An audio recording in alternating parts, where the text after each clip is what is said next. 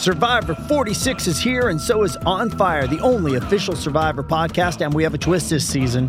The winner of Survivor 45, Dee Valladares, will be joining us every week. We're going behind the scenes of the biggest moments, the how and the why things happen, and the strategy and analysis you can only get from someone like me, a Survivor winner.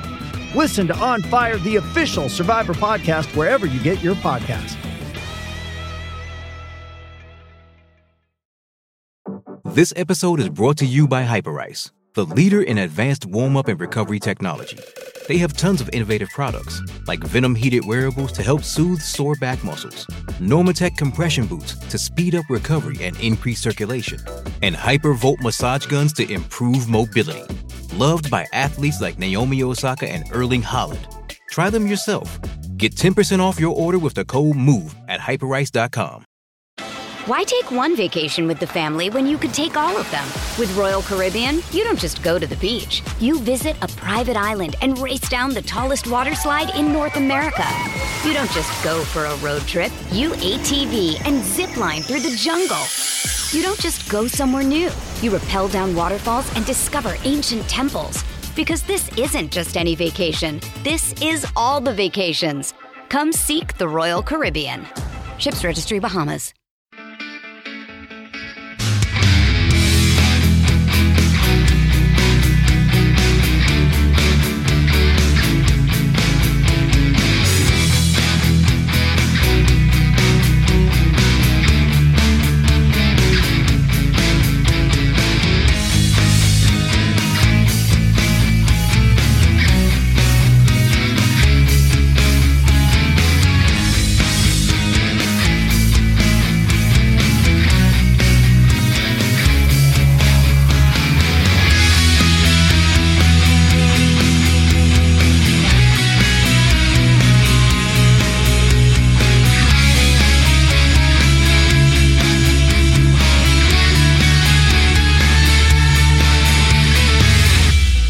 Welcome to Sports Unplugged. Well, it's an important day.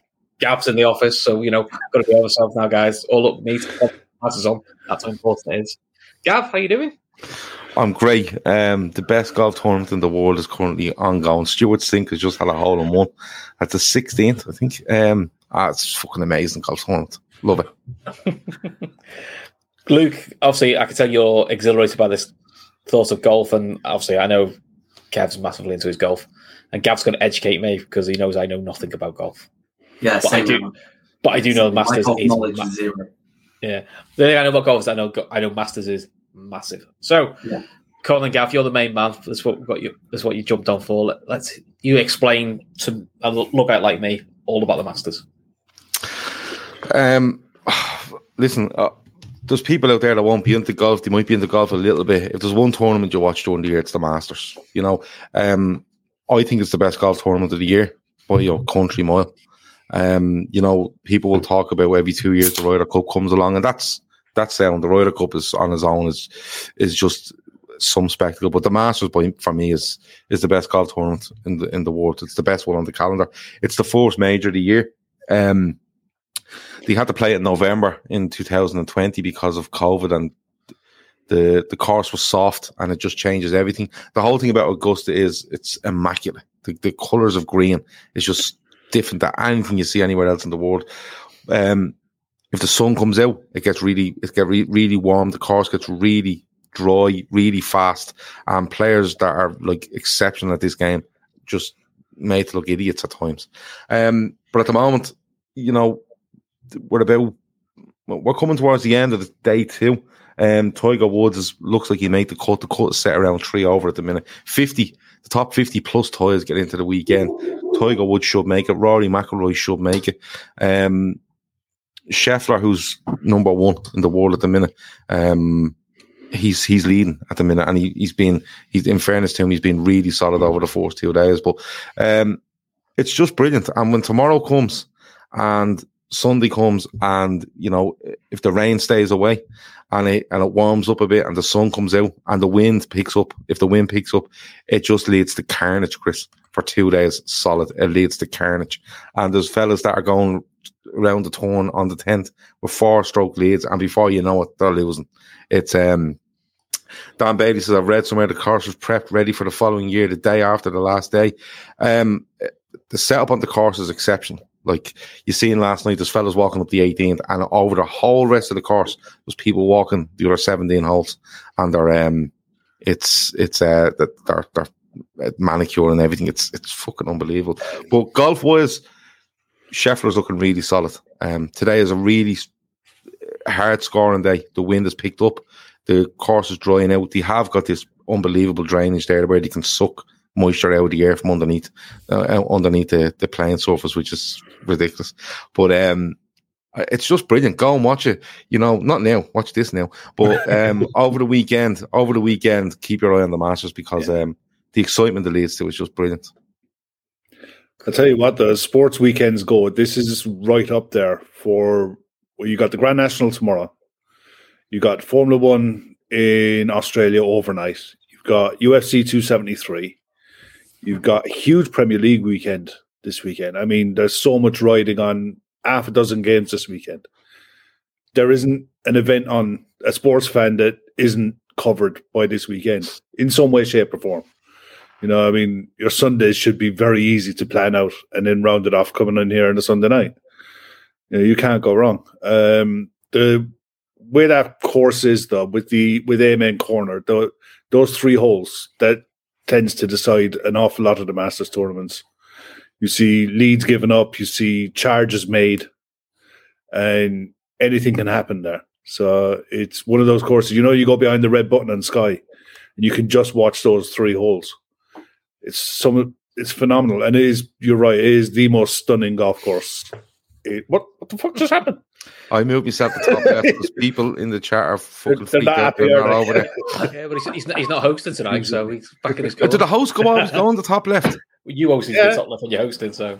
All right, okay, we'll leave me in the top right. But who do you fancy for it? I mean, 2 days down, 2 days to go. Kev, it's so hard. Can you see a late charge coming from? Because the thing is, but if you look like Neiman, is tight. It's really tight. Shane Lowry wasn't having the best of times. He's actually 2 off the lead now. He's going up 14 at the minute. You have Jakob Neiman, who is really, really solid. He's actually a really exciting player. He's just gone to 3 under. He's 1 off the lead with 6 to play. Scheffler, though, is leading it by 1. He still has 8 holes to play. Matsuyama, who won it last year, he's only 2 off the lead. Corey Connors from Canada is a really great ball striker. Morikawa is still there under par. Danny Willett, he won it in 2016, I think. He was 3 or 4 under at one time. He's gone back to 1 under, but it doesn't really matter. If you can keep within 4 or 5 of this going into the last day, you have a chance. Yeah. Because all you need to do is put a score on the board, and you don't know what's going to happen. You could come out early on the Sunday, and it could be perfect conditions. You could walk in to the clubhouse, into the score intent, give your score, turn around, and it could gust up. It could gust up to 30 miles an hour. And the problem with Augusta is because it's so tree lined. Some courses you go out and play on, it's windy. You just feel it. It's very hard to feel it at the Masters because there's so many trees, high trees close to you, that what you think is fairly still is not the case when the ball goes up in the air. So it just has the perfect mix of everything, Kev. If I was there was a couple of players I fancied over the weekend. I always like Abraham Answer, the Mexican. He plots his way around. I'm not too sure. I'll tell you where he is now. Answers dropped off completely today. I did like Neiman, and I liked Adam Scott. And Adam Scott is still hanging around, but Scotty Scheffler looks so strong at the minute. He really does. I watched an interview earlier on today with Nick Faldo, and he was talking about Rory McIlroy, that if he could sort out his putting game, he has everything else. He's playing really well. He just can't. He's short game. His putting is just can't do it for toffee at the minute. But by all accounts, his tee to green is really good. What I'm noticing with McIlroy is I think McIlroy sits a 3 over, and he'll make the cut, and he could genuinely be within 6 of the lead, and that sounds an awful lot. Even 7 sounds an awful lot, but if you can drag that back by 2 shots on a Saturday and go in 4-5 behind, as I said, you have a chance. Yeah. McIlroy changes on Sunday as well. It's very hard to criticize people's putting at Augusta, but the greens are so fast, and none of them are flat. They're big greens, but the landing areas in them where you can actually get close to pins are really, really small because of the undulations and stuff like that. McIlroy's biggest issue is his wedge play. He looks very tentative when he's hitting them. Other players are hitting the ball hard. Even on short shots, they're hitting them hard and they're fizzing them in there, which means they're brilliant golfers, so they can control the ball, spin it, keep it in certain areas. McIlroy seems to be gliding stuff in there and it's bouncing and running away from him and it's hurting him. But he's just, I don't know if McIlroy will figure, unless he does something special tomorrow. If I was to pick one though, if Lowry gets going, he has a chance. If Lowry comes out of this 3 under today, he has the short game at Augusta to do real damage. That'd be some Sunday night. He has some because he's brilliant hands when he plays golf. His touch and feel and his control of the ball around the greens are good. If he comes out with this, we're in 2 with the lead and keeps it the same at the end of tomorrow night, he's a real chance. But Scotty Scheffler looks just so solid at the minute. He's hitting every ball where it's meant to go. He's attacking when he needs to. He's laying back when he needs to. Now I could say that, and he could go down and fucking hit triple bogey now, but that's Augusta for you. Anyone can do it at any time. So it's very hard to pick a winner at the minute. They always say Augusta doesn't really start till the Saturday night, but I can't help myself. I've watched nearly every fucking shot yesterday and today. I just absolutely love it. And I'm hoping Tiger Woods makes the cut, and we'll see how he gets on the weekend. It was a phenomenal story yesterday, wasn't it? When you look at from the time he had his accident to when he played this father-son pro-am in Florida.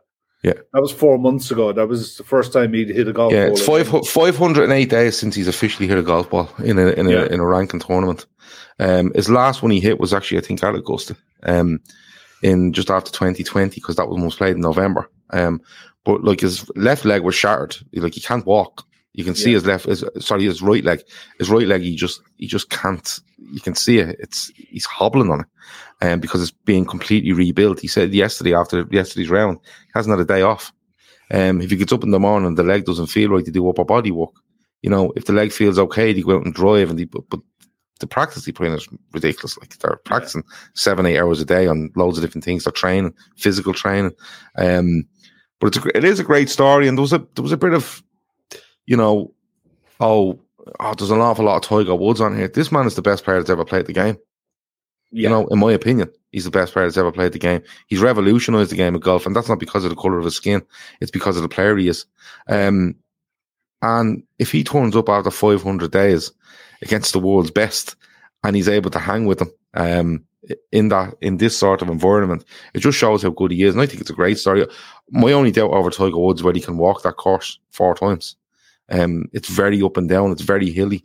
It's hard on the legs, even though they're athletes now and they're really strong.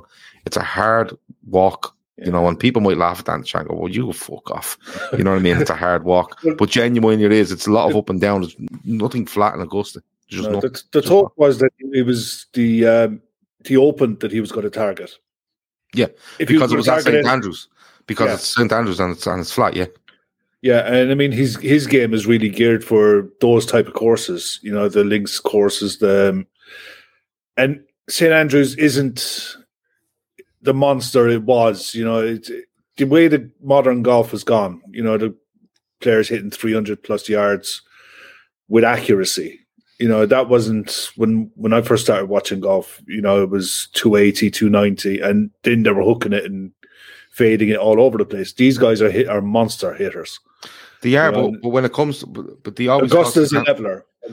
Yeah, but the thing about St. Andrews, if you go there and play, or you play any links golf, a lot of people won't play drivers off tee. They'll play irons. I think Woods went and won an Open, and I think only took his driver out 4 or 5 times in the 4 days, because he just hits irons and he hits them really well, and he gets that run on that links course and it runs away and they do stuff like that. But there's fellas out there and they're bombing at 350, 360, no problem. You know what I mean? And it's ridiculous. But we'll get away from the golf talk now. But go and watch it if you get a chance. There's so many players starting to creep up the leaderboard, and genuinely it only takes one fella to have a nightmare on one hole and everything everything can comes change, back into it. Kevin Borland asked, why the fuck aren't we talking about Man City versus Liverpool? What is this shit? It's Sports Unplugged, mate. We talk about sports, and it clearly showed on the description that we'll talk about the Masters, and it clearly showed on the graphic that we will have the Masters. So this is the Masters. We're finished with it now. I don't know who's going to win, Kev, because you've asked. I don't know, but that's the joy of it. You don't know until they're literally tapping in on the 18th when you know that's the winner, because I think this one will go right to the wire. Cool. So soon we'll talk about the biggest game of the weekend, just for Kevin. We're going to talk about Everton against Man United, because that is the biggest game of the weekend. Wow. That's for us anyway. And that's the other reason Gav's on. So, Gav, first of all, because I know these two below let us down, did you watch the game midweek? Fucking right, I did. I didn't watch. I think it was Real Madrid and Chelsea and Bayern and Villarreal were on the same night. I couldn't tell you. Wasn't having a bar of it. All I could do was think about Burnley against Everton the other night. Because as much as I'm on board for Liverpool winning a quadruple, I'm literally jumping off at the odd stop to jump on the Everton relegation bus, just to do a lap of the shops or whatever it might be aboard that bus. Well, at least Shockley declares, like, he says, no, please talk more golf. No, I'm not allowed. Andy O'Chill wants to go back to golf. No, we're not allowed, because people are giving out. Can we ban Gav from Friday, says Red Steve. Jesus, relax. Right, I won't come back on. But yeah, I watched the Chris, and I don't know where. I'm starting to wonder. I think they go down.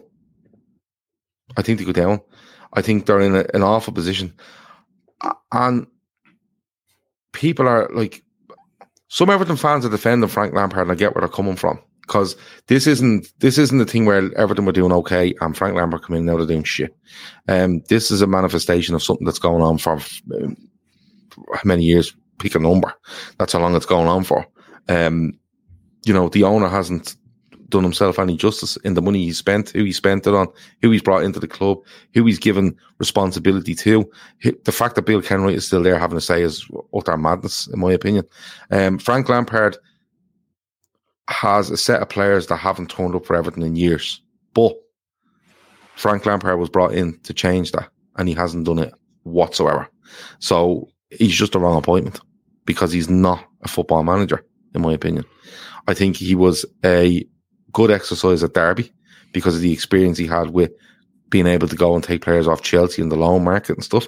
He was a PR exercise at Chelsea when they had a transfer ban, and no one else was going to take it, and it kind of plumazed the fan base, and then it quickly went sour when he was given money to spend and he had an expectancy again. And now he's at Everton, and they were going to get that guy, and I always forget his name. I want to say Pereira, but I don't think that's They sacked before they even. Yeah, and then they had a big. It just looked like a queue outside a chipper, but it was an actual. It was an actual march they had on Goodison, and because Frank Lampard gets them. Now, Duncan Ferguson gets them, but Duncan Ferguson isn't going to keep everything up. Andy Gray gets them, but they're not going to put Andy Gray in. Frank Lampard doesn't get them. Frank Lampard has nothing to do with everything. Never has. And like the big thing for me today is he's coming out with comments like, they live and breathe this, and I'm only here 5 minutes, and now I live and breathe it. And then he's taking criticism from Neville Southall, going, "Oh, he's a legend, and we want to get to that level." And I'm kind of going, "Yeah, you're trying to please too many people now. You should be telling Neville Southall to fuck off, right? That's what you should be doing." And you should be turning around and going, "Listen, I can't be talking about the fans and this, that. I'm here to try to do a job. It's too nice. It's too much of how do people view me from Frank Lampard." And they've had 2 wins and 7 defeats in his first 9 league games. Yeah. They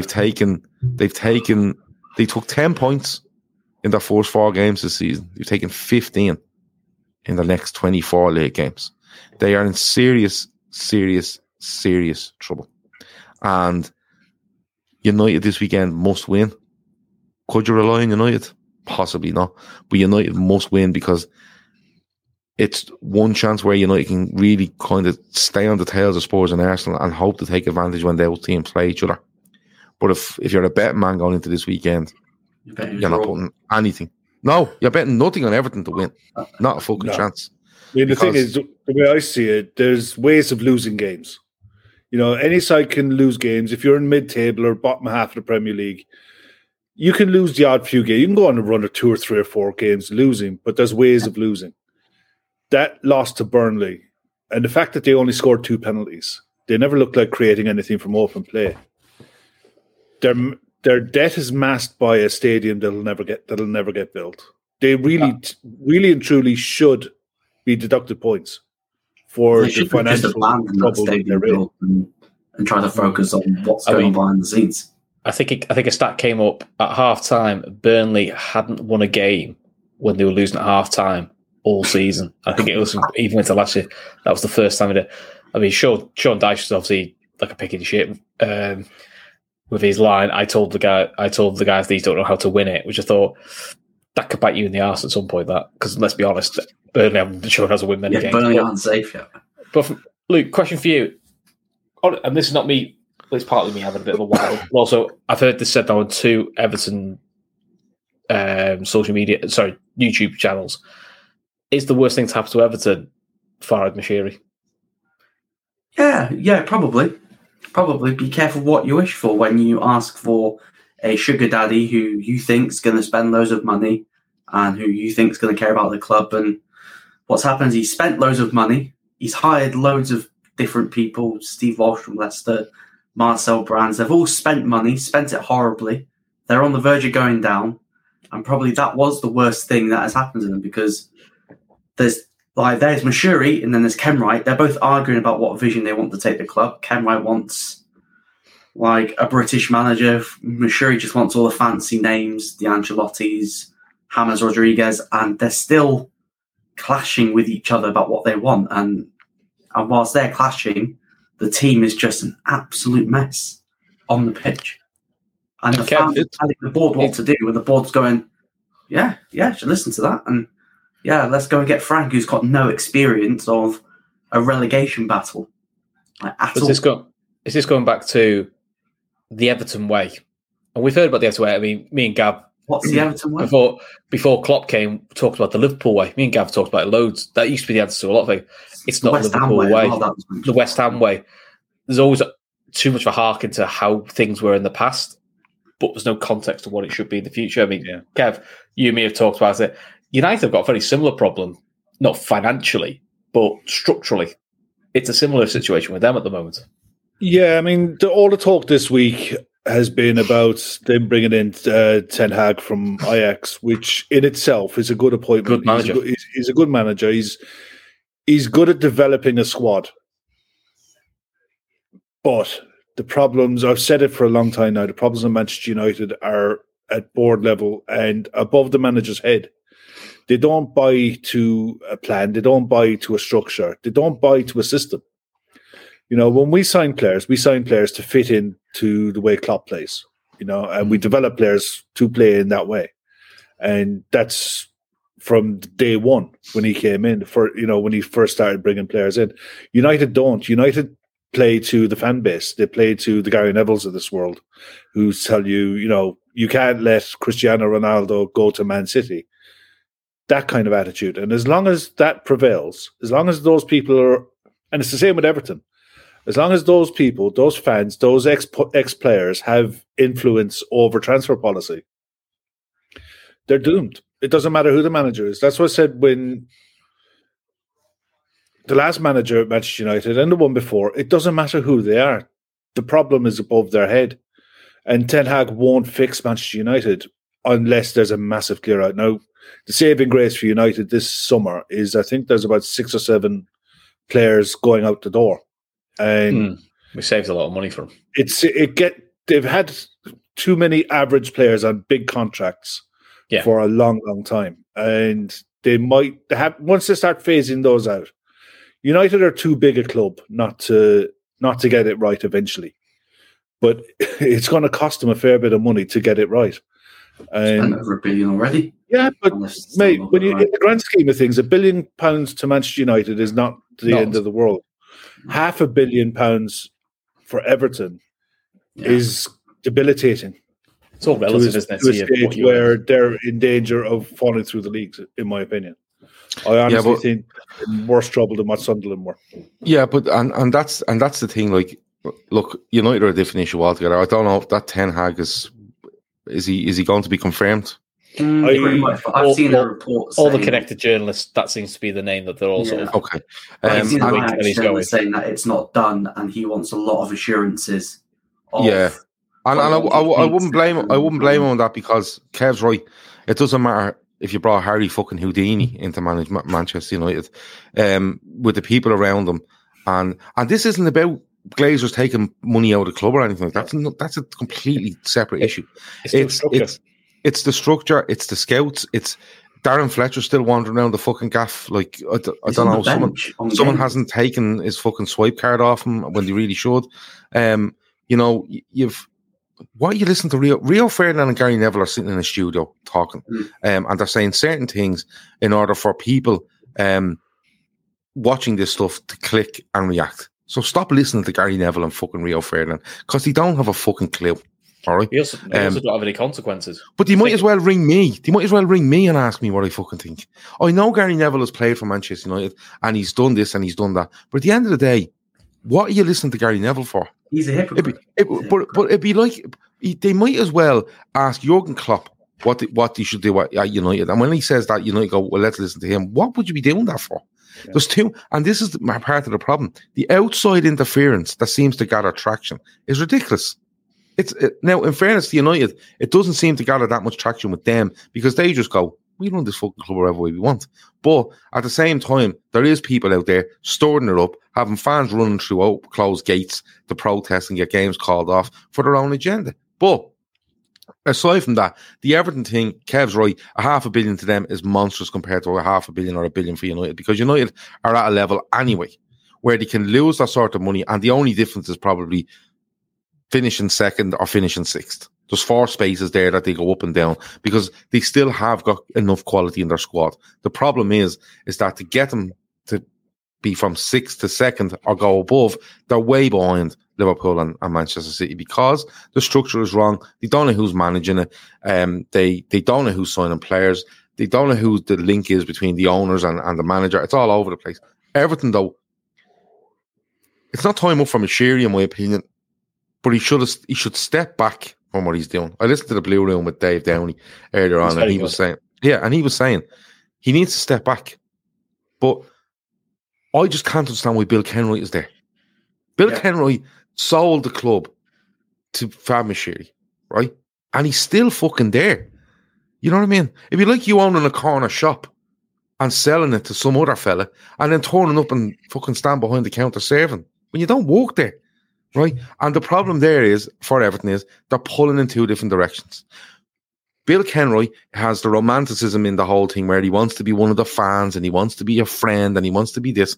And when it goes bad, they go, "Where's this money, Bill? Where's that?" And he's getting accosted outside Goodison Park. Fab Moshiri is the man for coming in with the money, and he's having to literally tailor to this fella. What Fab Moshiri should do is he should come in and go, all these are gone. All these people that are hanging on, and they shouldn't be here. But he's obviously bought the club, and you understand these people can stay, right? But when you have one half of the club wanting to do one thing, one half doing the other, and that's what's going on, in my opinion. You have people being sacked because a manager doesn't want them, and then you sack the manager 2 weeks later. That tells you the club is pulling in 2 different directions, okay? And they continue at the level Everton are at. They shouldn't have been spending 40 and 50 million pounds on players. What they should have been doing is saying, listen, he's really good. We might need to spend 30, but he's really good. 50 million quid on Sigurdsson. 35 million quid on Alex Iwobi. 50 on Richarlison. Yeah. Richarlison probably one of the better players.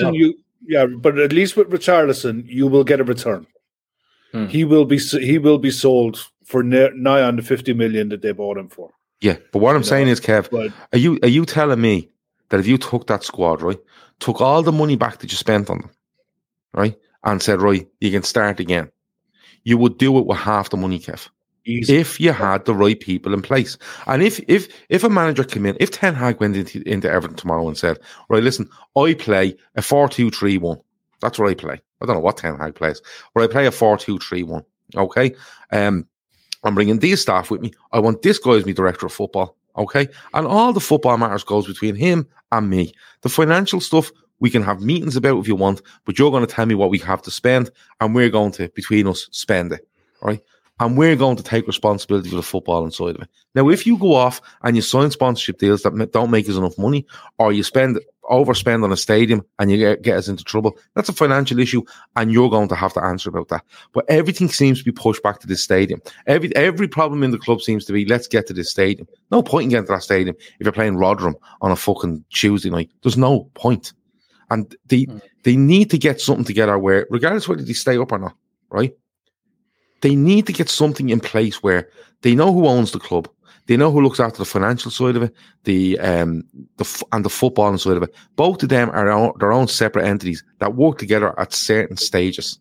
But what you're happening here is now you have things where there's just people giving loads of opinion in that club for no reason. Duncan Ferguson is part of this for I don't know how many years, and he still sits on the fucking bench at Goodison Park. Now, what's the common denominator in this? He is bringing no value to trying to turn things around or everything if he is still there through all these managers and everything. It's absolutely unbelievable. They will go down, in my opinion. They will get beaten at the weekend. Lampard will go. 7 or 8 will go. And what will happen is, see that 300 million that they've lost over the last 3 years? Someone is coming down them like a ton of bricks as soon as the final whistle goes. Someone's making an example out of Everton for breaking those FFP rules. Like, they're going to be making an example out of. But I think when you're in the Championship, it's 39 million over 3 years. That's what you're allowed to lose. In the Premier League, it's 105. So, with all the workarounds they've done to stay in line here, and they have got players leaving in the summer for nout, which is probably a good thing. But the problem is they've got players who are average on big wages, which nobody's going to buy. Let's put a scoreline on this one, and we'll let Gav go and enjoy his. Because he needs to go. Late show. He wants to go in and watch Ryan Tubridy. Don't mind the golf. He does. I'm going to do more research on the golf. I'll be back next Friday, everyone. Excellent. Well, go on and put a score on it, lads. What are you going for, Gav? 3-1 United. Oh, you took my scoreline. So you have to pick a different score now, Luke. Give you 5 minutes. I've gone 2-0 United. Why take one vacation with the family when you could take all of them? With Royal Caribbean, you don't just go to the beach. You visit a private island and race down the tallest water slide in North America. You don't just go for a road trip. You ATV and zip line through the jungle. You don't just go somewhere new. You rappel down waterfalls and discover ancient temples. Because this isn't just any vacation. This is all the vacations. Come seek the Royal Caribbean. Ships Registry, Bahamas. Luke? 4-1 United. I went 3-1 United as well.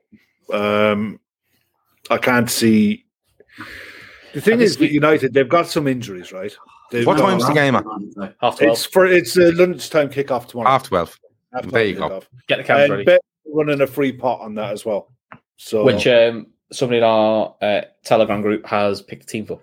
Conrad, that's it. Yeah, Conrad's picked a team for. Conrad's picked the team. Team's all locked down, ready to go. So we're doing that one, and we'll do another one later. Yeah, if any of you guys are in the chat and you want to have a go at the bet, mate, it's the link is in the description. Free pot for the Man United Everton game. If you can pick 11 players who might start that game, good luck to you.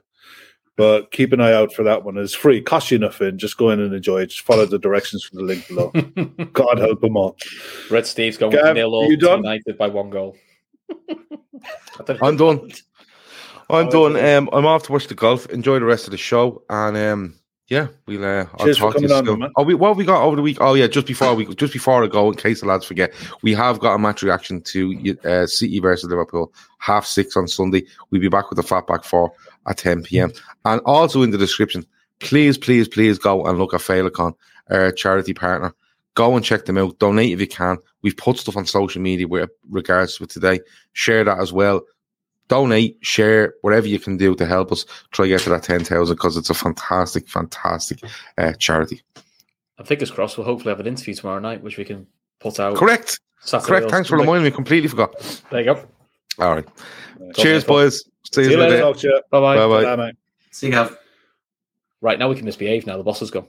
Hey, the beer's in. Got to behave ourselves then. Right, so let's gloss over the next two because, quite frankly, they're dull games and nobody cares about them. Arsenal-Brighton. I've gone 2-0 Arsenal because Brighton are just crap at the moment. Yeah, same 2-0. The thing is with this game, it's Arsenal have to win. You know, they're at the stage now where the fight for the top four, they have to match everything that's going on around them. But this is one game that they have to win. Yeah. So, Luke, how do you got this one? Well, he's either really happy about this game and thinking about it, or I think he's frozen. I think he might have to jump out and jump back in. Yeah, I must admit though, it's a good look. It's a great look. Great look. Anyway, you know that new snip thing on YouTube? Gav, if you're still there, just snip that for us because that'll be a great one. That'll be a great one. We'll move on to Southampton, Chelsea. So Chelsea, who now have lost the last two, surprisingly to Brentford, less surprisingly to Real Madrid. I think Real Madrid was being wrote off far too easily. I thought. But Southampton, not by me. Southampton, I seem to remember you saying it'd been a Madrid semi-finals the other thing. Yeah, I still think it'll be an all Madrid semi-final. I think you may have the same thinking. I think I also said Villarreal, but I said that for shits and giggles. I didn't actually think it could come true. So Bayern turned out. But Southampton, Chelsea. The thing with Southampton is though, it's weird because since they beat West Ham in the FA Cup, and then I know they got knocked out in the next round by City, they've been really average results-wise. They kind of goes that mid-season lull of not going to Europe, not going to get relegated. They're just in that lull. They got a big problem as well because Borja is not eligible to play. Yeah, so I don't like that rule. I think if you loan a player out for a season, that player should be eligible to play in every game. And if that's against a parent club, so be it. That's how it works that's all right. That's how it works in most leagues.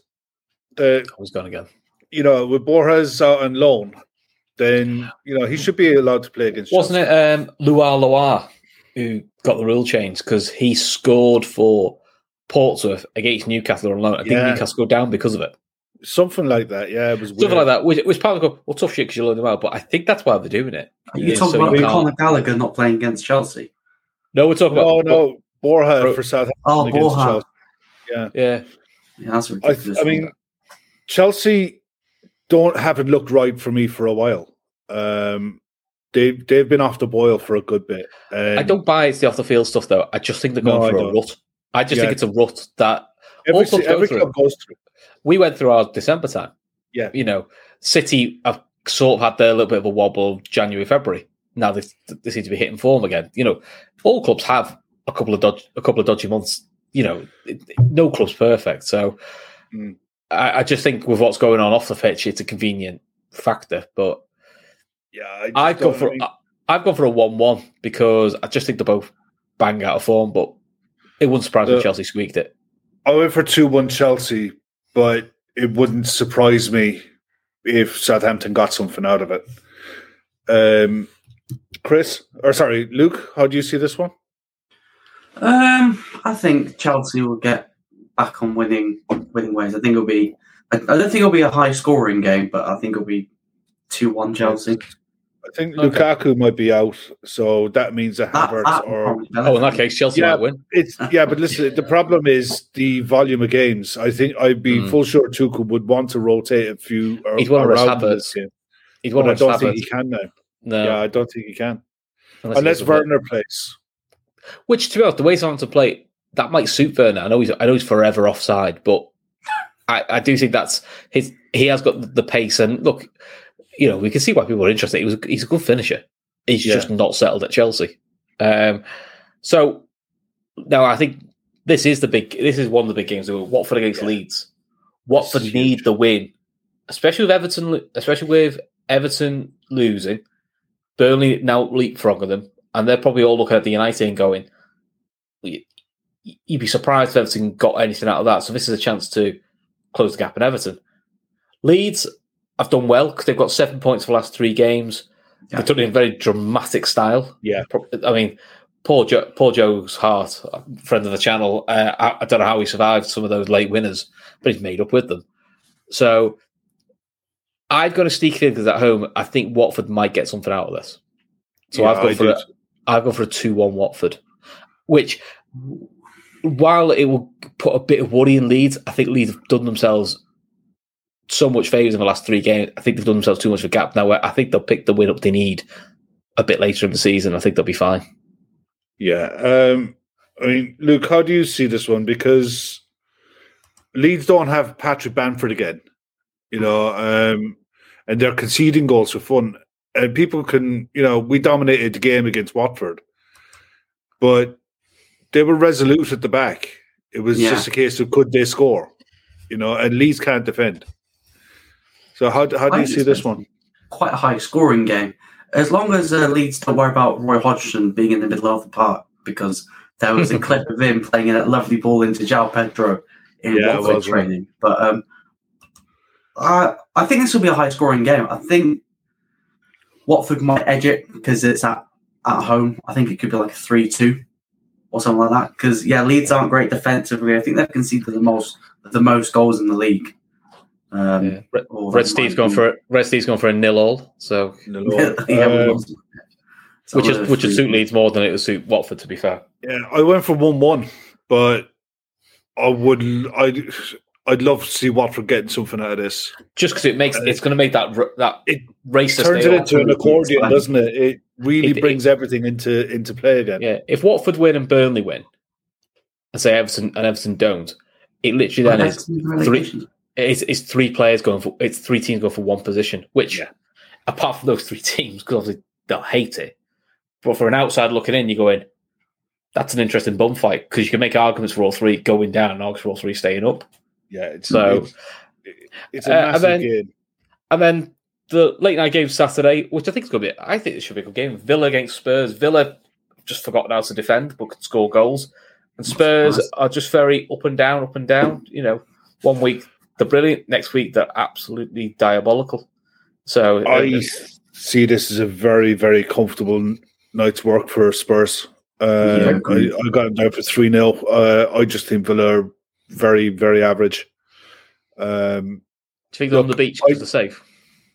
I just don't. I look at the job that Gerrard's done, and I don't see anything exceptional. I don't see anything special about what he's done. He's brought in good quality players. I just don't see what he's brought to Villa. I can't see it. We'll just see what he does in the summer. I think Villa are where you probably expected Villa to be. Yeah, when they sacked the manager now at Watford, whose name escapes me.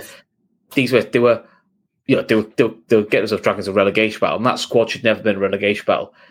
Probably with a fair win, might have pushed for a Europa Conference spot, but I think Gerrard's kind of got them probably where that squad should be. The interest will be what do they do in the summer and who they keep and who they add. And that'll be the asset test for him. Yeah. Do you keep Coutinho? Do you upgrade on a Mings? Can you? Will you be allowed to? I went for a 2-2 because with Spurs, I'm never quite convinced. Just when I think Spurs are all right, they've hit the form now. They seem to let you down, and the results with Conte have shown that. But they have got the informed front too, which does give them one player for me that's gone under the radar at Spurs is Romero. I've been really impressed with the way he's come back after his injury.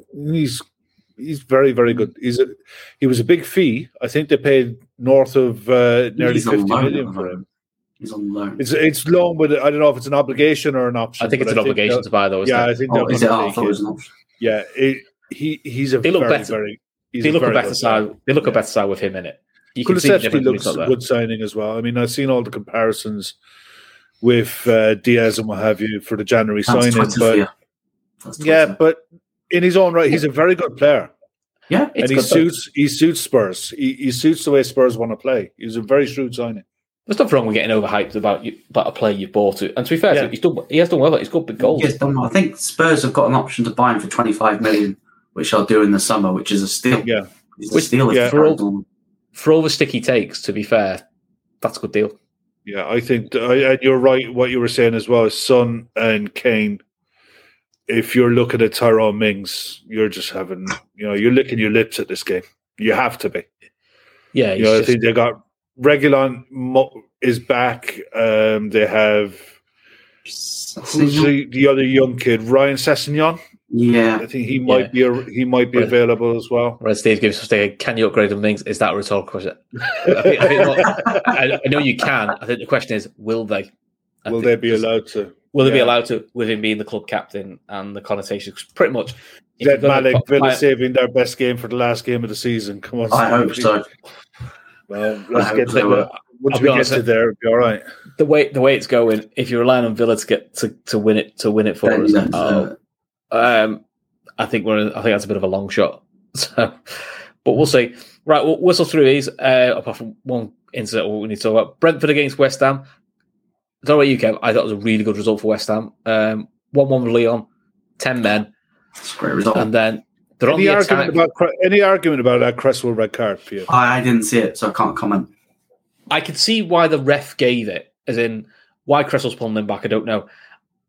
The question is always, is he going away from goal? And I don't see how that matters personally, but no, I don't think it matters. I think for once, Joe Cole made no, it was Carlton Cole, to be fair to him, made the good point, and he said Zuma gets his player sent off because if you watch it, he said Zuma slows down, thinking, "Oh fuck, I'm not getting that." He said if Zuma carries on running at full pace, I don't think he gets done. He gets ahead of the play, but he doesn't get done for last man. Then the way I understand it is it doesn't look.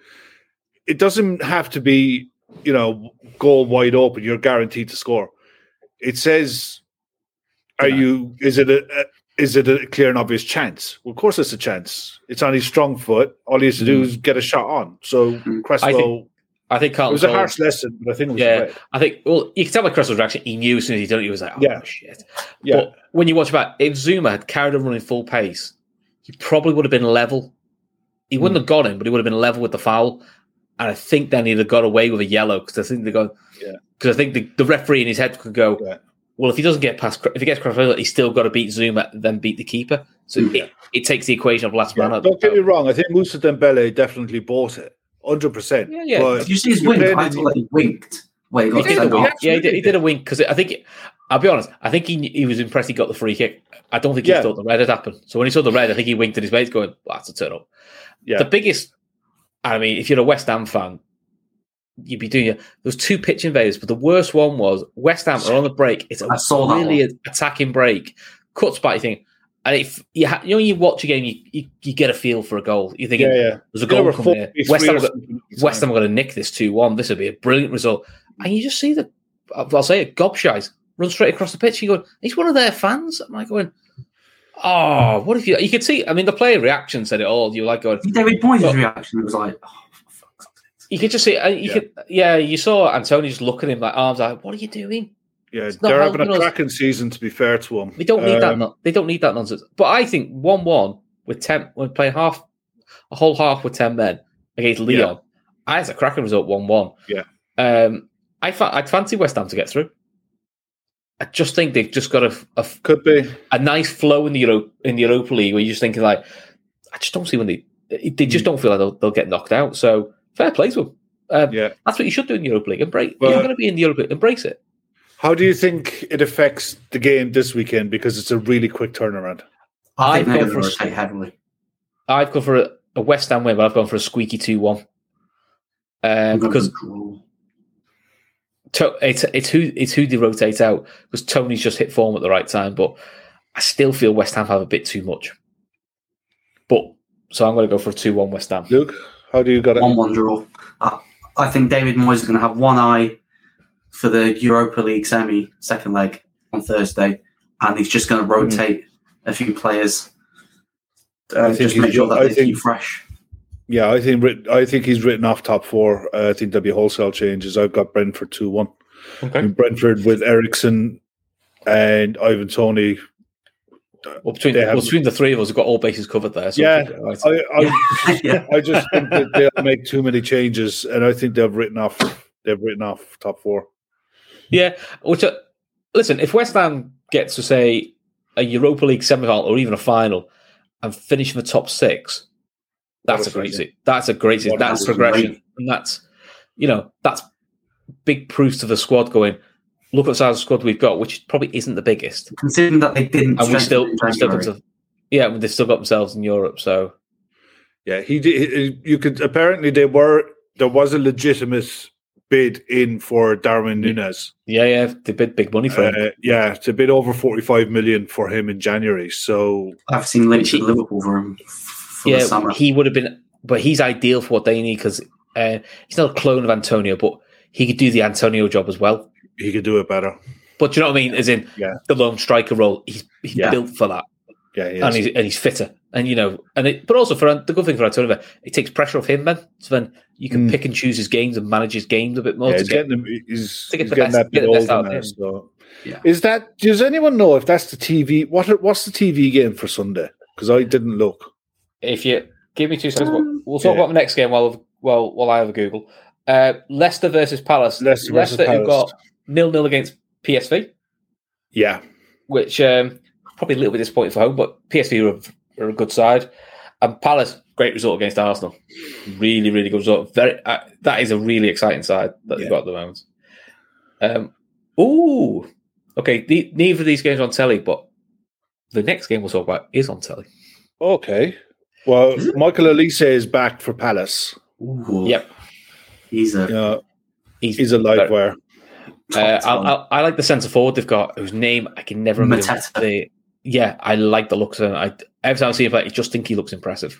Like 6 goals in his last 11 starts, I think. There's just a lot to like about Palace. They're just an exciting side to go on. I mean, if they can keep Gallagher for next season, let him develop again. I don't think they'll be able to keep Gallagher. I think he'll be back at... No, sadly. I think he'll be sold. Really? I think Chelsea will sell him because of the way the new loan system is going to work. I honestly think that they'll cash in on him because I think they'll look at him in the position that he plays. I think they've boxed that position off with Mason Mount for the next few years, and I think they'd rather cash in on him and reinvest it at the back. Well, there'll be a lot of there'll be a lot of suitors for him. Yeah, that's what I mean. I don't think they'll be short of options to sell him. That's why I think would you take him at Liverpool? Would you take him at Liverpool if that ever opportunity arrives? Would you take him? I would. Yeah, I would. I would. I like him. Well, we've definitely got 2 English spots coming up available in the summer, haven't we? Because I could see Chamberlain going in the summer. I think Milner's going to go. Carvalho's so Gallagher, that's part of your homegrown quota. Plus, he's very, very good. And Dicko put a comment saying Gallagher 30 million to Newcastle could be a good one, and you can see that happening. Yeah. The thing is, though, if for Newcastle, that is the sort of player they should use their money for. Is don't go for the big flashy names. Go for that type of player, which is what City did 3 years into their tenure when they stopped doing Robinhos and Ilanos. They started buying in David smart Silva. Young players, David Silva, Bernardo Silva, Kevin De Bruyne, exciting youngsters that in 2-3 years' time are going to be brilliant. Yeah, that is the clever. If Newcastle do that, that'd be a smart move. That'd be a great shout for them. Anyway, Leicester Palace. I've gone for a Desmond Tutu. I've gone for a 3-1 Palace. Okay. I think there's going to be a hangover for Leicester. 2-1 Palace. 2-1 Palace. Okay. Yeah. Cool. So the early TV game, Norwich versus Burnley. To be honest, why? Why not? Why not? That's a brilliant game. Burnley have just beat Everton. They'll be hoping Everton drop points. Win this, Burnley will be out the bottom 3 for the first time, I think, all season. And Norwich, pretty much, if they lose this, I think that's them gone. I think they're pretty much gone anyway. Yeah. So I think there's more riding this than at the bottom half than anything. And also, if Everton do get a win against United, it puts a lot of pressure on Burnley because you've got to back this again because you need to beat Norwich just to stay within a point. There's so many permutations on it, and Norwich will want to go down fighting. You've got to see both ends of the spectrum on Sunday for the Premier League. This is going to be an absolute dogfight. Yeah, this is going to be an absolute dogfight of a game. I hope Jonathan is right. 1-0 Burnley. I'd be delighted with that. If anything, look, I can't stand Burnley. I can't stand Dyche. I can't stand the way they play. But context is everything. And for the season that's in it, I'd love to see Burnley get back, get a positive result here against Norwich. So I've gone for a 1-0. I've gone for a 2-0 Burnley. Luke? I'm going 1-0 Burnley. Get the job done. 1-0 Burnley. Yeah. Lad. So, interesting. I think that's it. There's no other big games this weekend, is there? Well, no, we're done. Right. Let's talk about it before I start getting shouted at. So, the big one. The one, let's face it, everyone's been talking about for about a month, maybe longer. City versus Liverpool. Liverpool have not beaten City in the league since Klopp's first season, when he came in midway through after Brendan Rodgers. We haven't actually won at City in the league since then, which is quite surprising. But City weighs a dog of a game. It's horrible. The best and worst win I've seen at City was the Champions League second leg semi-final, which I must admit, that first half when they went 1-0 up, probably should have been 2-0 up, was the longest half I've ever watched of football. I mean, listen, second half was great because the Salah goal just relaxed me. But Kev, how are you feeling about this one? Excited? I'm still looking forward to it. I was on, I think it was Wednesday night, and I was looking forward to it then. I'm really relaxed about it. I just really relax. I wrote down what I think the 2-11s will be. I think that Klopp has got to make it. I think he's going to do a madness. You think he'll do what he did last season and just go? Stick 4 up front. I think he'll play 4-2-3-1, but I think it'll be the 4. I think it'll be Salah, Bobby, Sadio with Jota up top. Say again, what do you think it'll be? Like last season. Yeah, I think Jota will play up top. I think Salah off the left, Sadio off the right. Mo off the right, Sadio off the left, Bobby in the 10, and Fabinho and Thiago as your holders. Thiago has never played for us against City. No, he's not. Jeez. And our proper back 4 with Alisson and goal. Yeah. Believe me. Did Thiago play in the Anfield game last season? Nope. He's never played City. He's missed everyone through injury. Yeah. Jesus. And look, with half an hour, when the team sheets gets out, my arse is going to be going like the clappers. But charming. Until then, there's an image. There's an image you want. Well, that's what those bots want that came in the chat before. Until then, I fancy us to get a positive result out of it. Whether we go and beat them or get a point, I don't know. Good enough. Yeah. For that. No, I think the way the season's panned out, I think we're going to have to go and win. I think we have to go. I think we have to get ahead of them. To be truthful. I think we all want the win, because if we do draw, it's certainly not the end of the world. It's not curtains. No, it's definitely a must not lose. I think to wrestle back a 14-point gap, despite what City fans will tell you, it was 14 points because we hadn't won the games in hand. And if they want to get pernickety about it, the year they beat us in 18-19, they always tell you it's a 10-point gap despite the fact they had 2 games in hand. So we can play the game. if we want to do that. Big Kev twerking. That's a great comment. That's a great comment. Big Kev twerking. That's enough internet for tonight. There ain't enough Guinness on tap, Barry. I can promise you that. Well, we may have to test that whenever I come over to Ireland. But yeah, so Luke, pick me a team. Where does Reece Williams fit in this team? That's where he fits in this team. He'll be carrying the water because that's as close as he's getting. No, I think it will be normal back 5, Alisson, Trent, Matip, Virgil, Robertson. I don't think we're going to go crazy. I think Klopp's going to go with Thiago, Fabinho, Henderson. And then the front 3 will be Salah. I think he'll go with the tried and trusted. I think he'll go with the original front 3 for one last ride, for one last go. I feel like that we're going to need to hold the ball up, like up front, and no one does it better in that team. Apart from he did say experience was important. He didn't say it was vital. He said it was important. I'm like you. I feel that's the elephant Klopp will go with. there's part of me though that would love to see him. I don't think it's going to happen because he played the full game. Salah, Mane as the 9, because to be fair to Mane, whenever we've played him as 9, he seems to get a goal or assist. Great. Yeah. I'd love to start Diaz. Just if you say a bit of a madness, that's a bit of a madness because I think the two sides know each other so well that throwing a Diaz in for start might be like, oh, we haven't dealt with him before. That's something different to deal with. I just think it's now. Listen, he's probably going to use him as a super sub, which is fine. Yeah. But the other thing with Diaz is, which you do need to get City, he looked after the ball really well. Yeah, Doesn't really no real sloppy passes. Doesn't really run himself into blind alleys. Or if he does unnecessary tricks. So he's actually a lot more. He's probably more careful of the ball than Mane is. To be fair, he's actually really good. So he's seriously rapid. Yeah, but the fact that he did 89 minutes midweek makes me think. How do you see City lining up? Oh, we'll talk about this the other. I think so. I think you'll have Ederson in goal. Yeah, I think you'll have Laporte, and we'll say Stones because but you never know. Diaz can always make a miracle. It's always possible. Magic City. I think right back will be Walker, left back will be Cancelo. Yeah. I think they're your most likely ones. And then I think he goes Rodri, Gundogan, and Kevin De Bruyne. I think he'll go Kevin De Bruyne because I think that's De Bruyne's got a bit off the boil.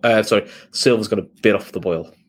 I think he'll play De Bruyne false 9, and then he'll have Bernardo, Rodri, Gundogan, and he'll let Gundogan and De Bruyne swap around in the game.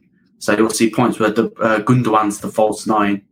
And possibly. Then De Bruyne will be sitting in midfield. The front three I can't decide because I think Mahrez starts because he always does well. The Foden starts left side. Foden's becoming that like pain against Liverpool that he's just that guy he's really excellent. It's so you dislike him because he's so good. I actually think the 9's the hardest to pick because you could do Kevin De Bruyne there. Anfield did Grealish. You could do Sterling through the middle. Do Gabriel Jesus because he always likes a goal against us. Well, Jesus, they don't seem to rate as a striker now. He's put Jesus on the wing.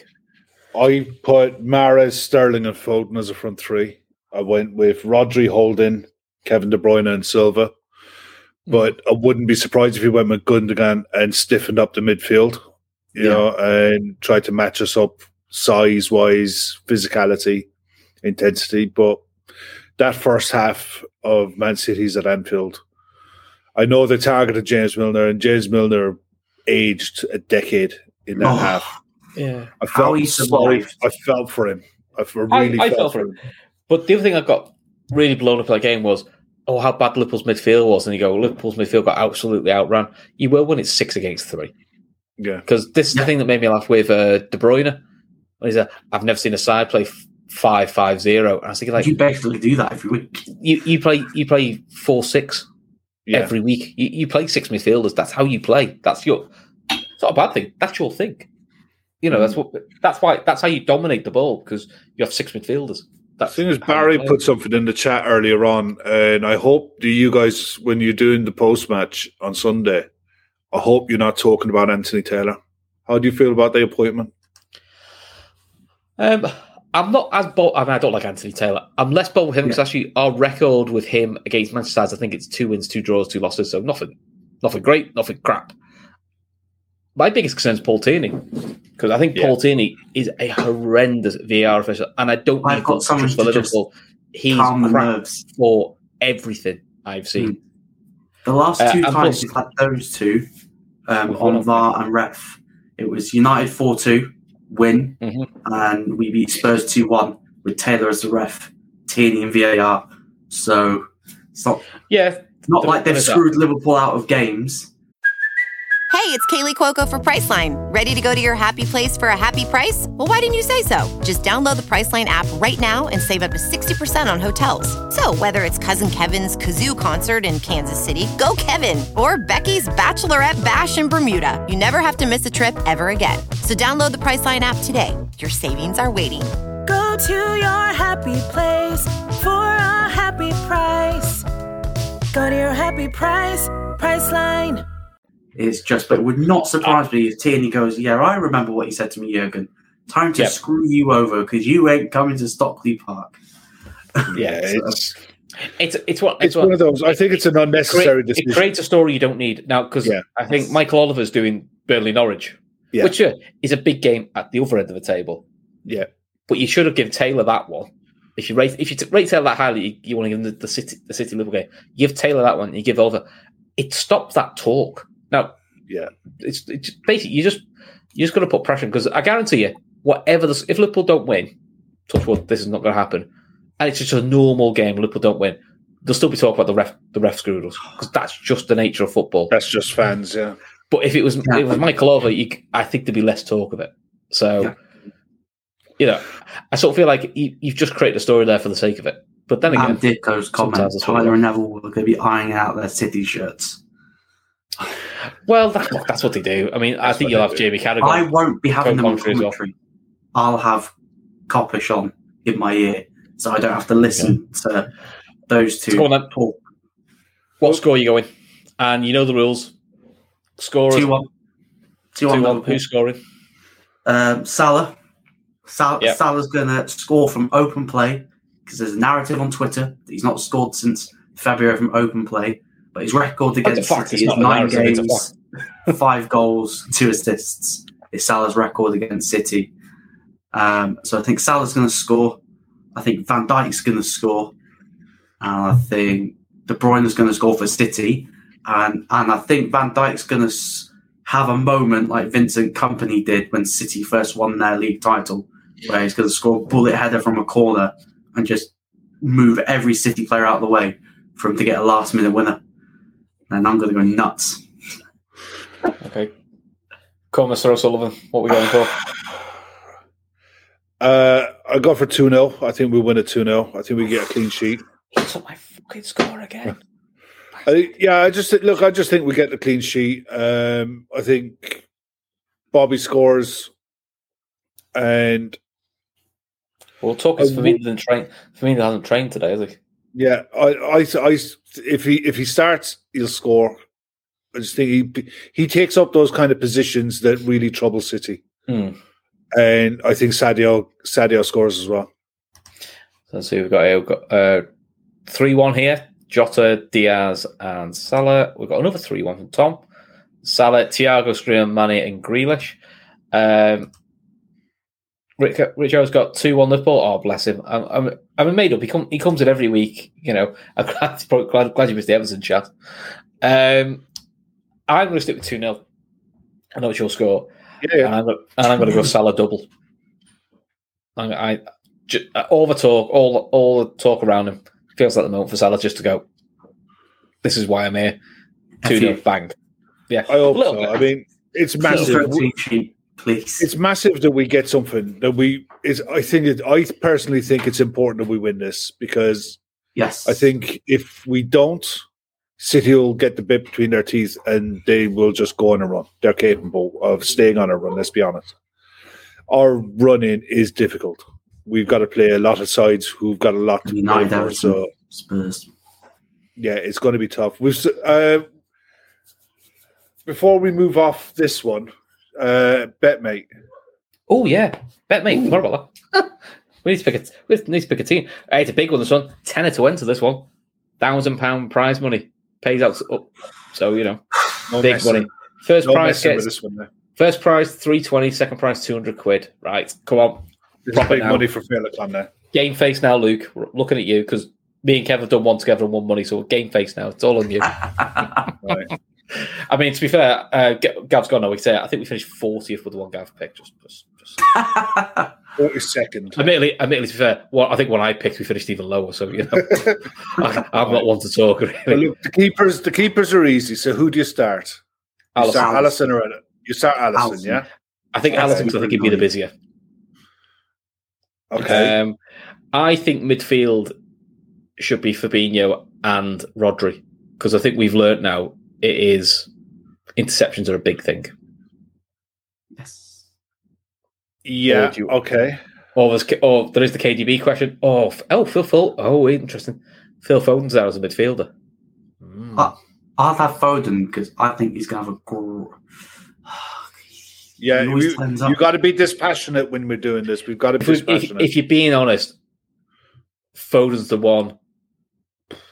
Foden's the one I of all the City players, he's the one I really worry about all the time. It's like whenever he gets the ball, you're like, oh. He's starting to be like that little pest that we're playing at.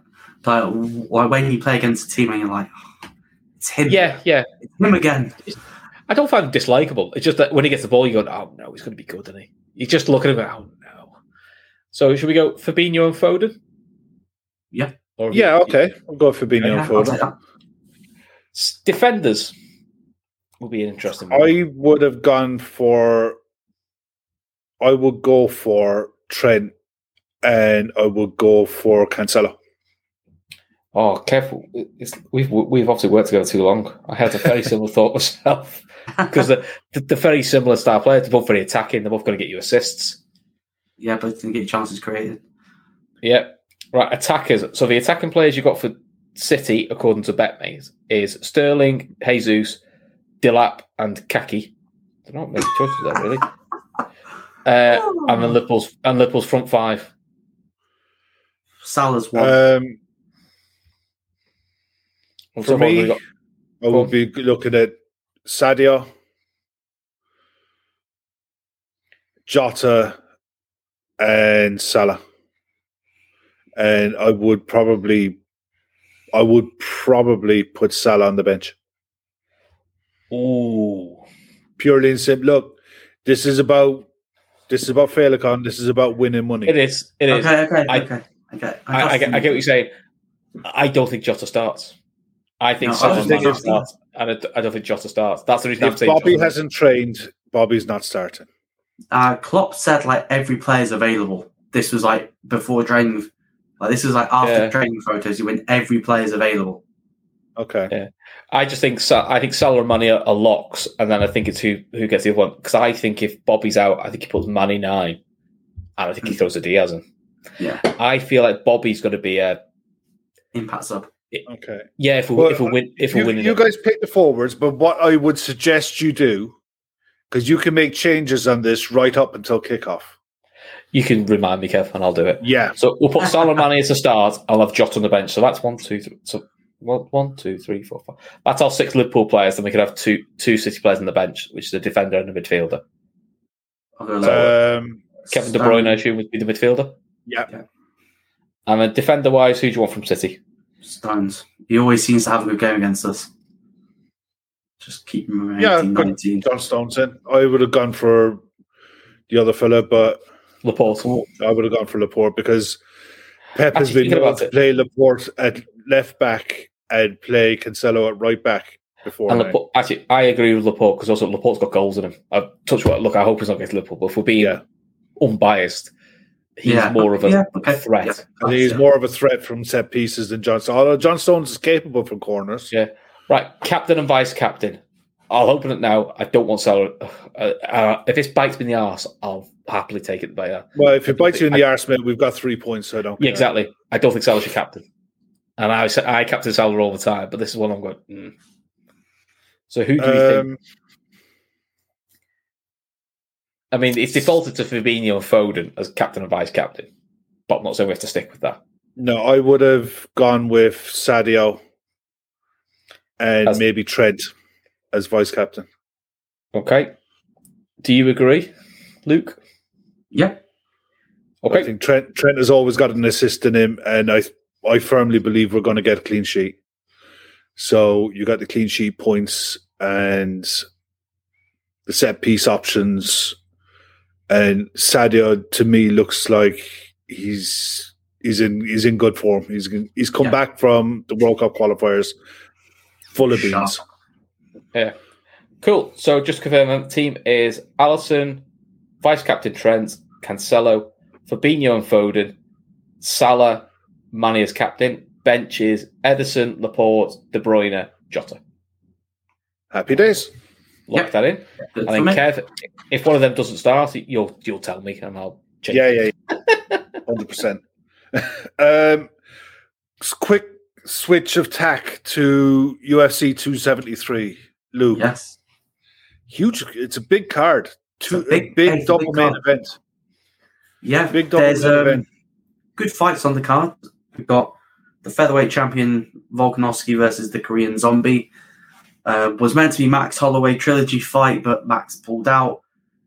Said that he'd be the backup, so apparently he's weighed in. So that's going to be a great one. I don't expect there any shocks in that title fight. We've got the unification of the bantamweight division between Aljamain Sterling, just came back from neck surgery, and his Oscar-winning performance in his last fight against Piotr Jan, which I think is going to be a great fight, but I think Piotr Jan's going to walk out with the gold. And then we've got the hype train, Hamzat versus Gilbert Burns. He's definitely getting the rocket strapped to him, because if he beats Gilbert Burns, Dana's basically said if he beats Burns, then he's going to book him versus Colby for the number one contender. Wow. So this is a big test for him. I said on the Sanderson show with Callum and Ben, I'm not digging the partnership between Hamzat and Darren Till. I'm just not digging it. It just seems too playful, too much messing about where it should be business. Now, like, this is fight week, and I'm seeing videos of them messing about, which isn't exactly what you should be doing against a guy who could easily knock you out, submit you. So it's going to be an interesting. You've done a big, in-depth review, and it's on your Twitter feed. Where can people find that? So me and Callum did one on Let's Talk Sport, which went out today, but also we did one on the Sanderson show with myself, Callum, and a MMA podcaster called Ben Keeley.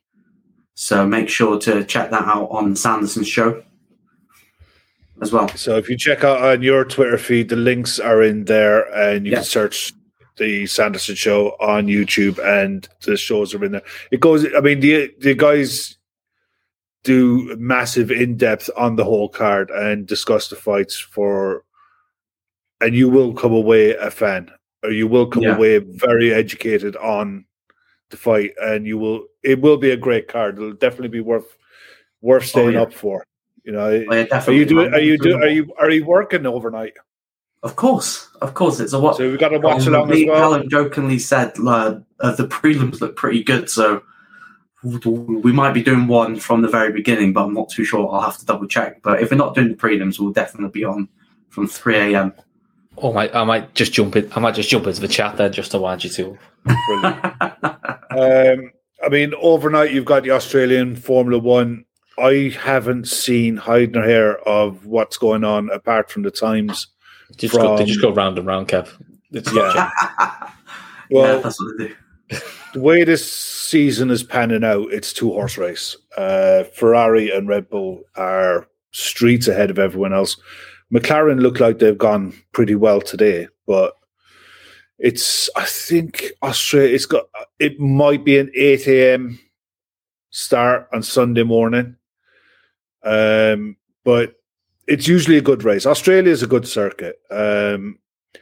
So it'll be worth keeping an eye on how the race goes. But I think if you got Ferrari, Red Bull dominating this race, they're going to be dominating Formula One up until Silverstone. They're just way out in front of everyone else. The problem Mercedes have at the minute is there's been a massive brain drain at Mercedes over the last 2 years, and it looks like it's catching up with them now, because they're just nowhere near it.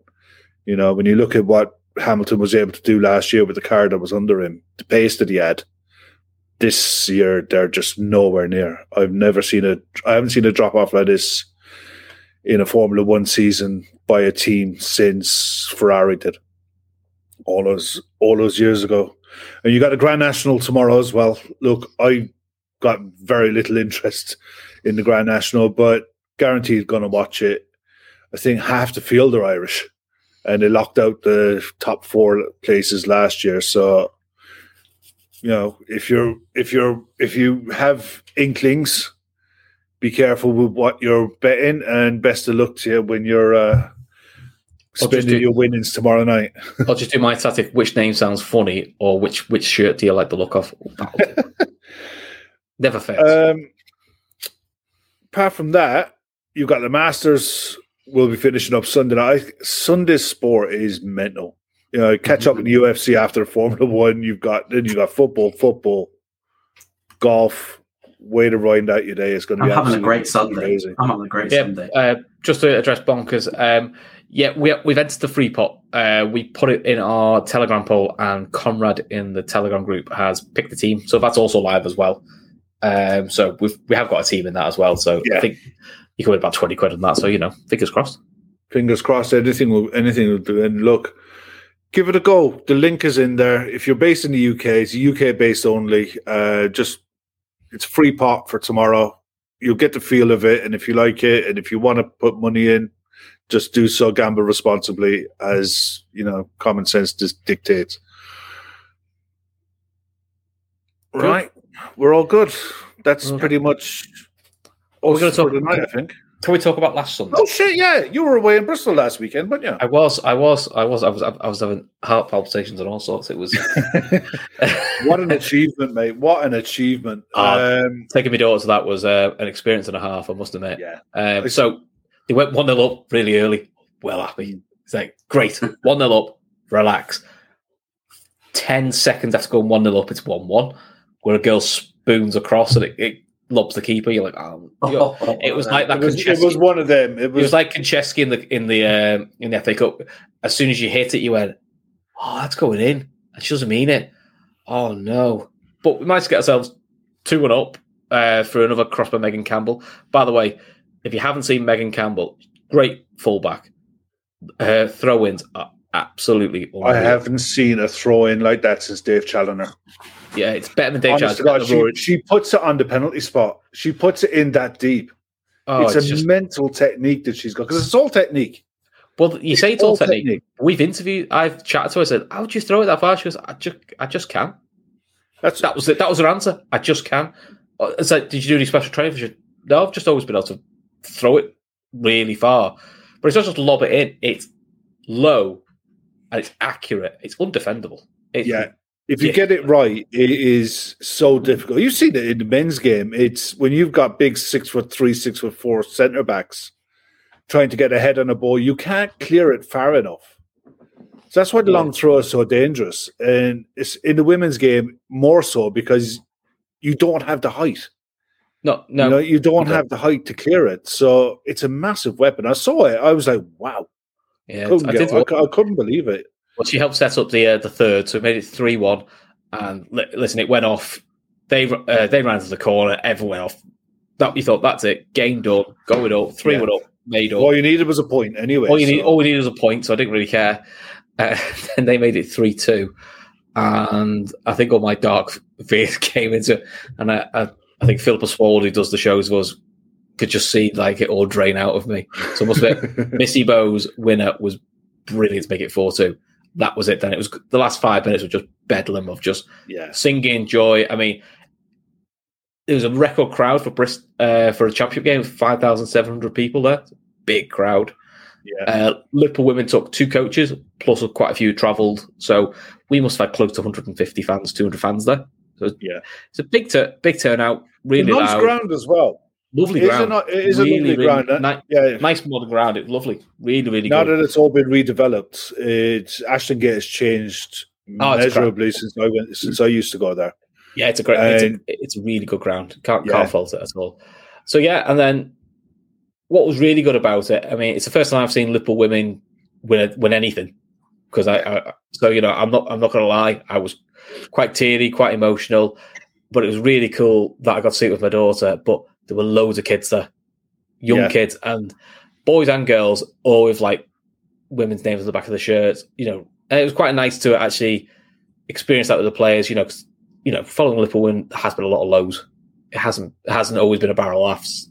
So this was actually nice to have a feel good moment and really positive feel, nice feel about the club. You just think everything's going in the right direction. You just hope now that for next season they're able to really build on it. Yeah, they have. Because Neil Atkinson rightly points out a big thing that's helped Liverpool women this year is their superior fitness. They're naturally fitter and stronger than everybody else in that league, plus their ability. Yeah, you when you go to the WSL, that fitness edge is kind of lost because everyone in WSL is it's fully pro. It's really hard. So I'll be intrigued to see what they add to it. I'd like him to keep most of that squad together. I think it's tweaks. I think it's like 3 quality players you add to it. I don't think you need to go wholesale changes. I'd like to think so. Is it a case that they moved their training to the Access Centre? And is that on the cards? Or no, at all. The last we heard was they'll probably definitely be at Tranmere next year, but they've got a potential site they're looking at now, which is going to be, if they get the site and it all comes right, it'll be a purpose-built women's training facility. Okay, that's what they're looking to do. So they're probably. I would say they're still going to be at Tranmere. Sadly, they're not. I was half hoping that Liverpool would turn around and bring the women's teams into the Access Centre, but also maybe build along the lines. And look, credit to Manchester City around the Etihad. Yeah, it's a mixed bag. That though, because and this is not to dig Man United out, but you have heard stories of Man United women who could use Carrington, but it's very set times where they could use it. Basically, when the men's teams weren't there, they could use it. And it actually wasn't actually their own. Yeah, but Carrington is 25 years, 30 years. But you know what I mean? That's their big thing. That's their big training centre. Yeah. So I think the thought is, if the women have their own training centre, where basically you could run the team how you want to run it. That's where we're going to go. And hopefully at some point they're going to get a ground. Hopefully next year we might see a couple of games at Anfield. I think that'll definitely happen. There's the one thing with WSL, get the derby at Anfield or the United game at Anfield. You know, the City game at Anfield. You'll get big crowds for that. When you saw what Barcelona did with Barcelona in the Champions League, and they filled out the Nou Camp, you know, the money is being invested in WSL. The TV exposure that it brings is huge.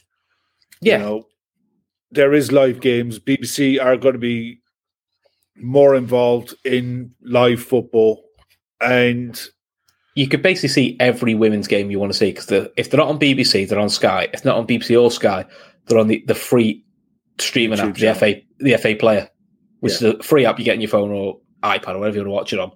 So basically, which is more difficult Championship because they only show one live game. You can pretty much watch every game. So you've got no excuse. So you can, which means there's more exposure, more eyes, and it's probably easier to attract newer fans as well, or just basically keep people's interest. I think we have 2 more games left this season for the LFC women.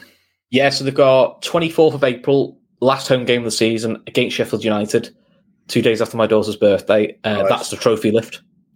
Brilliant. And that is potentially, so actually that is going to be a great Sunday, because it's Liverpool women will lift the trophy. I'll be in the pub getting excited and drunk after the game, and then it's a derby. So, you know, it could be a. What I was going to ask you, I'll be in some state that Sunday, I must admit. Is there women's tournament this summer? Yes, it's the Women's Euros. It's in England. And do we have players going away for that? Yes, we've got Rachel Finesse, who is Northern Ireland's all-time leading goal scorer. She is going away with Northern Ireland. Wales didn't qualify, sadly. Scotland didn't qualify. England did qualify, but I don't think any English girls will get selected because there's quite an array in WSL. I believe Belgium may have qualified, so if that's the case, Jana Daniels would get a run out for them as well. And yeah, so there's quite a lot of our squad are in the England under-23 setup, or the younger age, Missy Bell Kearns, Taylor Hines, they're in the younger age category as well, which helps. Yeah. So it's got to be a few. So yeah. The future is looking absolutely as rosy as it's going to get. I mean, some of if on the channel, on LFC Day Trippers, if you go through some of the interviews that Chris has done throughout the season for the LFC women, you can follow the trajectory of the club through the interviews that Chris has done. And it has not been easy. You can see how stressed I get. Yeah, but it is funny. But funny. It hasn't been easy for him. And the way that Matt Beard has built this side and reconstructed it from when he came in and set everything up to ultimately finish the season as champions with 2 games to go. It's a phenomenal achievement. Yeah, I mean, he deserves a lot of credit, because he took, he's a WSL level manager. He is. He's won league titles for Liverpool. He's done really well in America. He did really well at West Ham, got them to the first ever FA Cup final. So he took the risk of, he'll drop down a division for a year. And the pressure was there because everyone's natural reaction was, well, if Matt Beard's coming down, we're going up this year because he's not staying in the championship. So the natural pressure hit him was there, isn't it? And he was very, unlike me, naturally calm all the way through it. It didn't get really low when it's a slow start, but didn't get overexcited when we were like, I mean, we've basically gone 19 games undefeated in the league. We've literally only lost the first game of the season, that's it. So it's been really good. And keep your eyes peeled. Friend of the show, BBC's Emma Sanders. I'm hopefully doing a recording with her tomorrow. We'll just do a bit of a chat about promotion and how things are, how things look into the future. Emma's really good. If and the articles she writes on WSL and football in general are really good, so they're well worth a read. So keep your eyes peeled on those occasions. We'll hopefully have that out Sunday or Monday this week. Hopefully. Brilliant. So cool. But other than that, Liverpool are going to smash City and we're all going to be sorted. Happy days. And I'll be slightly less stressed. Luke, where can people find you this weekend, mate? Because you're going to be a busy boy, I have a feeling. Yes. So tomorrow night / Sunday early morning, I'll be on the Sanderson show with Callum for UFC 273. And then I think I'll be on the Day Trippers after the City Liverpool game. With me? Post-match with Chris. So hopefully Liverpool will pick up the 3 points. Otherwise, he's got to deal with me. Well, you got to deal with me either way. So hopefully, dealing with me after a win's a bit easier, to be honest. So I'm going to be enjoying watching this and seeing how you guys react to. Actually, do you know what? No, because it's going to be a positive result. You guys will be bouncing off the walls, and you won't get off until we come on a 10. Probably. I might not sober up, to be honest. So right, guys. Listen, thanks very much for everyone who's watched. Really enjoyed this, and. Well, look, we'll see you. Well, we've got loads of shows on next week, but us three will definitely be back next Friday. So until then, guys, take care of yourselves. Sports Social Podcast Network. Purchase new wiper blades from O'Reilly Auto Parts today and we'll install them for free. See better and drive safer with O'Reilly Auto Parts. O'Reilly Auto Parts.